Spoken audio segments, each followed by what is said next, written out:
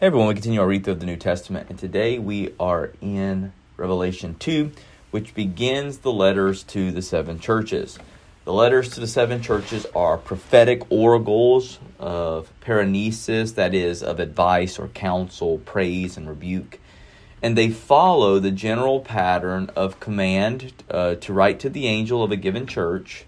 2, they have a pronouncement, formula, thus says, usually some kind of formulation of one or another, combined with a self-description of Christ, drawn mostly from the imagery which he's already given of himself back in chapter 1. They include a statement of something that Christ knows about them, generating a particular exhortation, commendation, and or accusation, all in light of Christ's second coming. A command to heed what the Spirit is saying to the church is given. And finally, a promise of deliverance is made to the one who overcomes, to those who persevere. And most of the letters draw on local circumstances which were peculiar to each region, though the connections are not always quite as clear as they are in other places. And so in chapter 2, we see 4 of the 7 churches described, with the last 3 being written to in chapter 3. So we'll go through each one, and we'll just make some comments after we finish the letter to each one of the churches. So the first we see is the church in Ephesus. To the angel of the church in Ephesus, write the words of him who holds the 7 stars in his right hand, who walks among the 7 golden lampstands. I know your works, your toil, and your patient endurance, and how you cannot bear with those who are evil, but have tested those who call themselves apostles and are not, and found them to be false. I know you are enduring patiently and bearing up for my name's sake, and you have not grown weary. But I have this against you, that you have abandoned the love that you had at first. Remember, therefore, from where you had fallen. Repent and do the works you did at first. If not, I will come to you and remove your lampstand from its place. Unless you repent, yet this you have, you hate the works of the Nicolaitans, which I also hate. He who has an ear, let him hear what the Spirit says to the churches. To the one who conquers, I will grant to eat the tree of life, which is in the paradise of God. All right. So in the letter to the Ephesians, the Lord here, who describes himself in this as the one who walks among the lampstands, right? A picture of his authority over them, and as he is the one in their midst, he knows of their dealings, he knows of their doings. He commends the church of Ephesus for their endurance, for their doctrinal precision, for their lack of tolerance for the wicked and deceitful persons. Here he refers to them as the Nicolaitans, which is this heretical group which probably held similar views to the teachings of Balaam and Jezebel, probably antinomians, these who promote the grace of God in such a way that they argue that it allows for one to live a fleshly lifestyle, knowing that the grace will cover you no matter what. And this is obviously a heretical teaching, and the Ephesians know that it's heretical. And so they are a church that is well versed in the knowledge of doctrine, well versed in the knowledge of scriptures. They despise false teaching and wicked teachings that would lead people astray. But they have one rebuke against them, and that is that they have left their first love. And that if they don't repent of this, the Lord will remove their lampstand from its place, a picture of a removal of the church itself, removing their position of influence within that city. Remember, that's the point of the lampstand. They are to reflect the light of Christ to the world. And if they are not doing that, then they need to be removed because they are reflecting something different.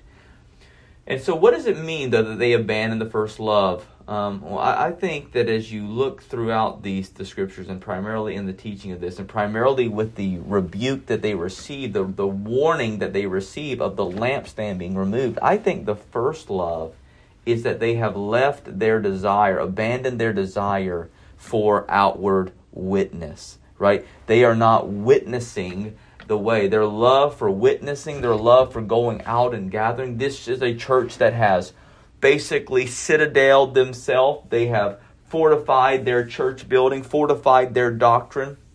but they have no love that extends towards others. And that love is primarily seen in a desire to witness and a desire to do evangelism. And if they will not be a light, if that first love of evangelism and witnessing and seeing souls gathered for Christ, if that love is lost, then that's just a picture that the light is not there. And that's why Christ warns them that if they don't repent, if they don't reaffirm this love for going after others, their lampstand will be removed. Now to the church in Smyrna. And to the angel of the church in Smyrna write the words of the first and the last, who died and came to life. I know your tribulation and your poverty, but you are rich. And the slander of those who say that they are Jews and are not, but are a synagogue of Satan. Do not fear what you are about to suffer. Behold, the devil is about to throw some of you into prison, that you may be tested, and for 10 days you will have tribulation. Be faithful unto death, and I will give you the crown of life. He who has an ear, let him hear what the Spirit says to the churches. The one who conquers will not be hurt by the second death. All right, so the Smyrnians are characterized by social poverty, right?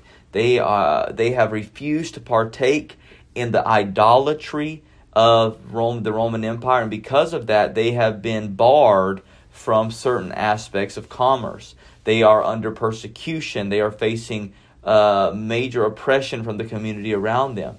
Yet in the midst of their social poverty, they are spiritually rich, we read.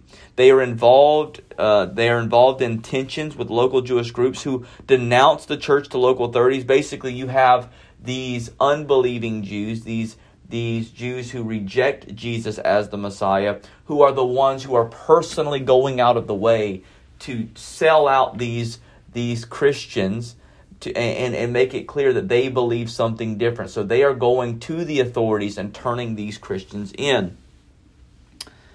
We are told here that they are called the synagogue of Satan, right? And John is indicating that these Jewish leaders have become accusers. That's why they belong to the synagogue of Satan. They've become accusers of the brethren, right? They have become accusers of those who seek to walk faithfully in the Lord and to bring pain and sorrow and suffering with them. They have sided with Roman idolatry against the Messiah's people. A picture of what was reflected at the crucifixion itself, or right prior to the crucifixion, when Pilate brings out Jesus and hails him as the King of the Jews. And what do the Jews say? We have no king but Caesar. They have sided with Roman idolatry.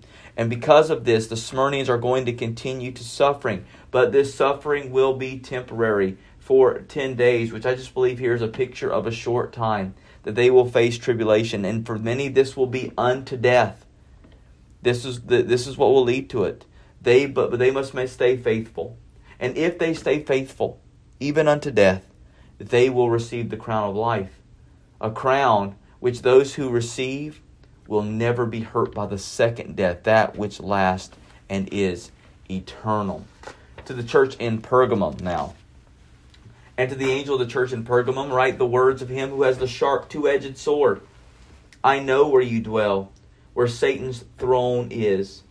Yet you hold fast my name, and you did not deny my faith, even in the days of Antipas, my faithful witness, who was killed among you, where Satan dwells.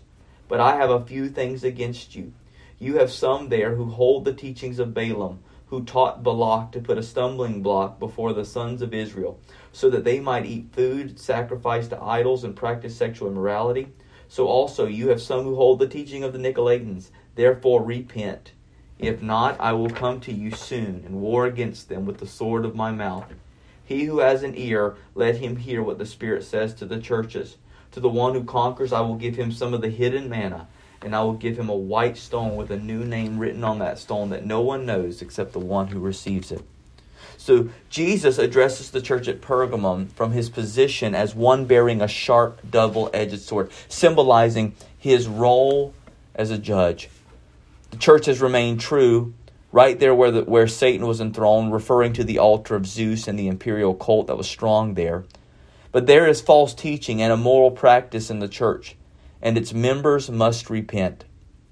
Paul had permitted believers to eat idol food as long as it did not offend a fellow believer and was not consumed in a pagan temple. John, however, took a harder line, forbidding the consumption of any meat associated with pagan sacrifices, primarily because of the way in which it was such a symbolic piece of idolatry within this community. Where the Jezebel of Thyatira and the Nicolaitans of Pergamum were attempting to secure the participation of Christians in this social and economic life. Oh, just come be like us. We want you to fit in. We want you to be like us. We need to take on aspects of the world in order for the world to receive us.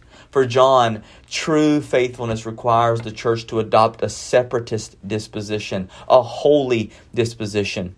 If the believers in Pergamum avoid this idol food, they will be given hidden manna, a white stone with a new name written on it. That is both nourishment and protection. The judge will provide for them, and he will protect them in the age to come. So they don't need to go after the bread of this world that will rot and perish. They are to go after the hidden manna which Christ alone can provide.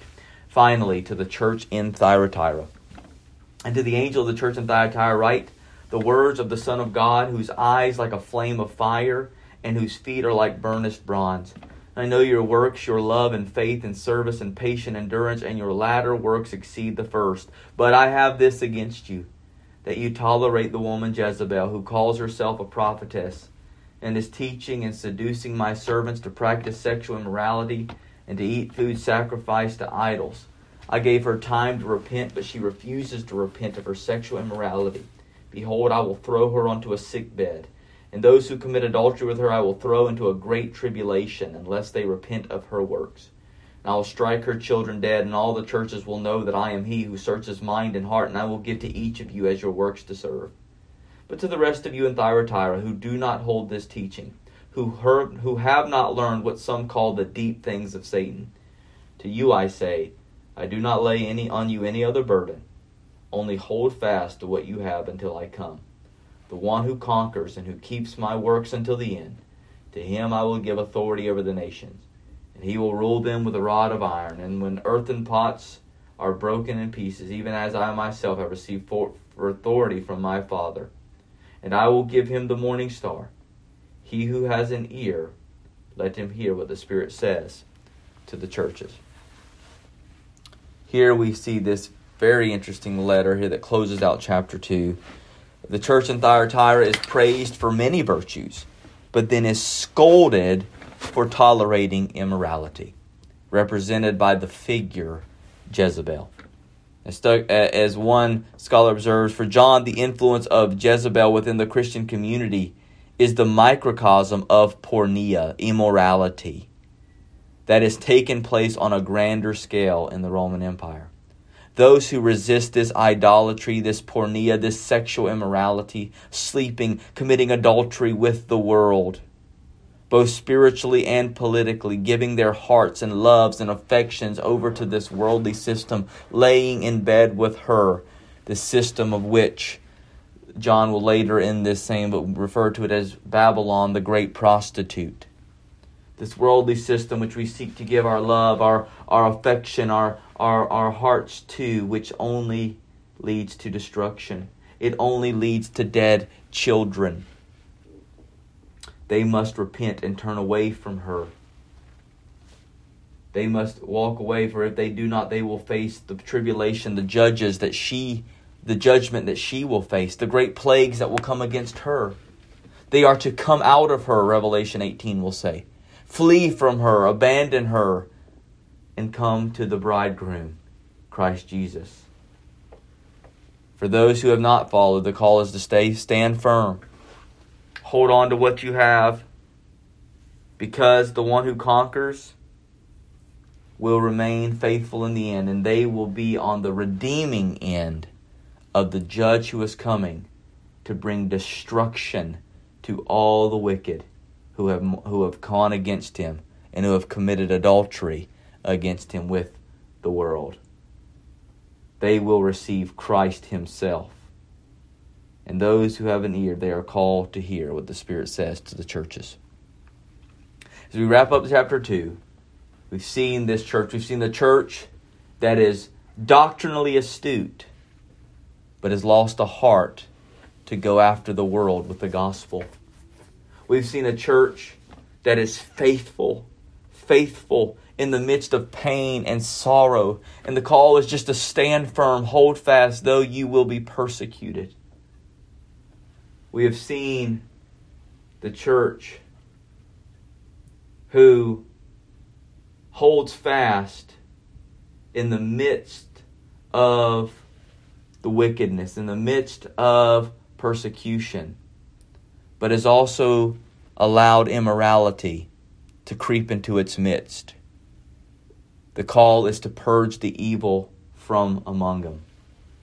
And then we saw the church in Thyatira, who once again, very similar to Pergamum, has those who are dabbling and playing with the world, finding themselves getting caught up in sexual immorality and wickedness, committing love affairs with the world, as opposed to being faithful to the King of Kings.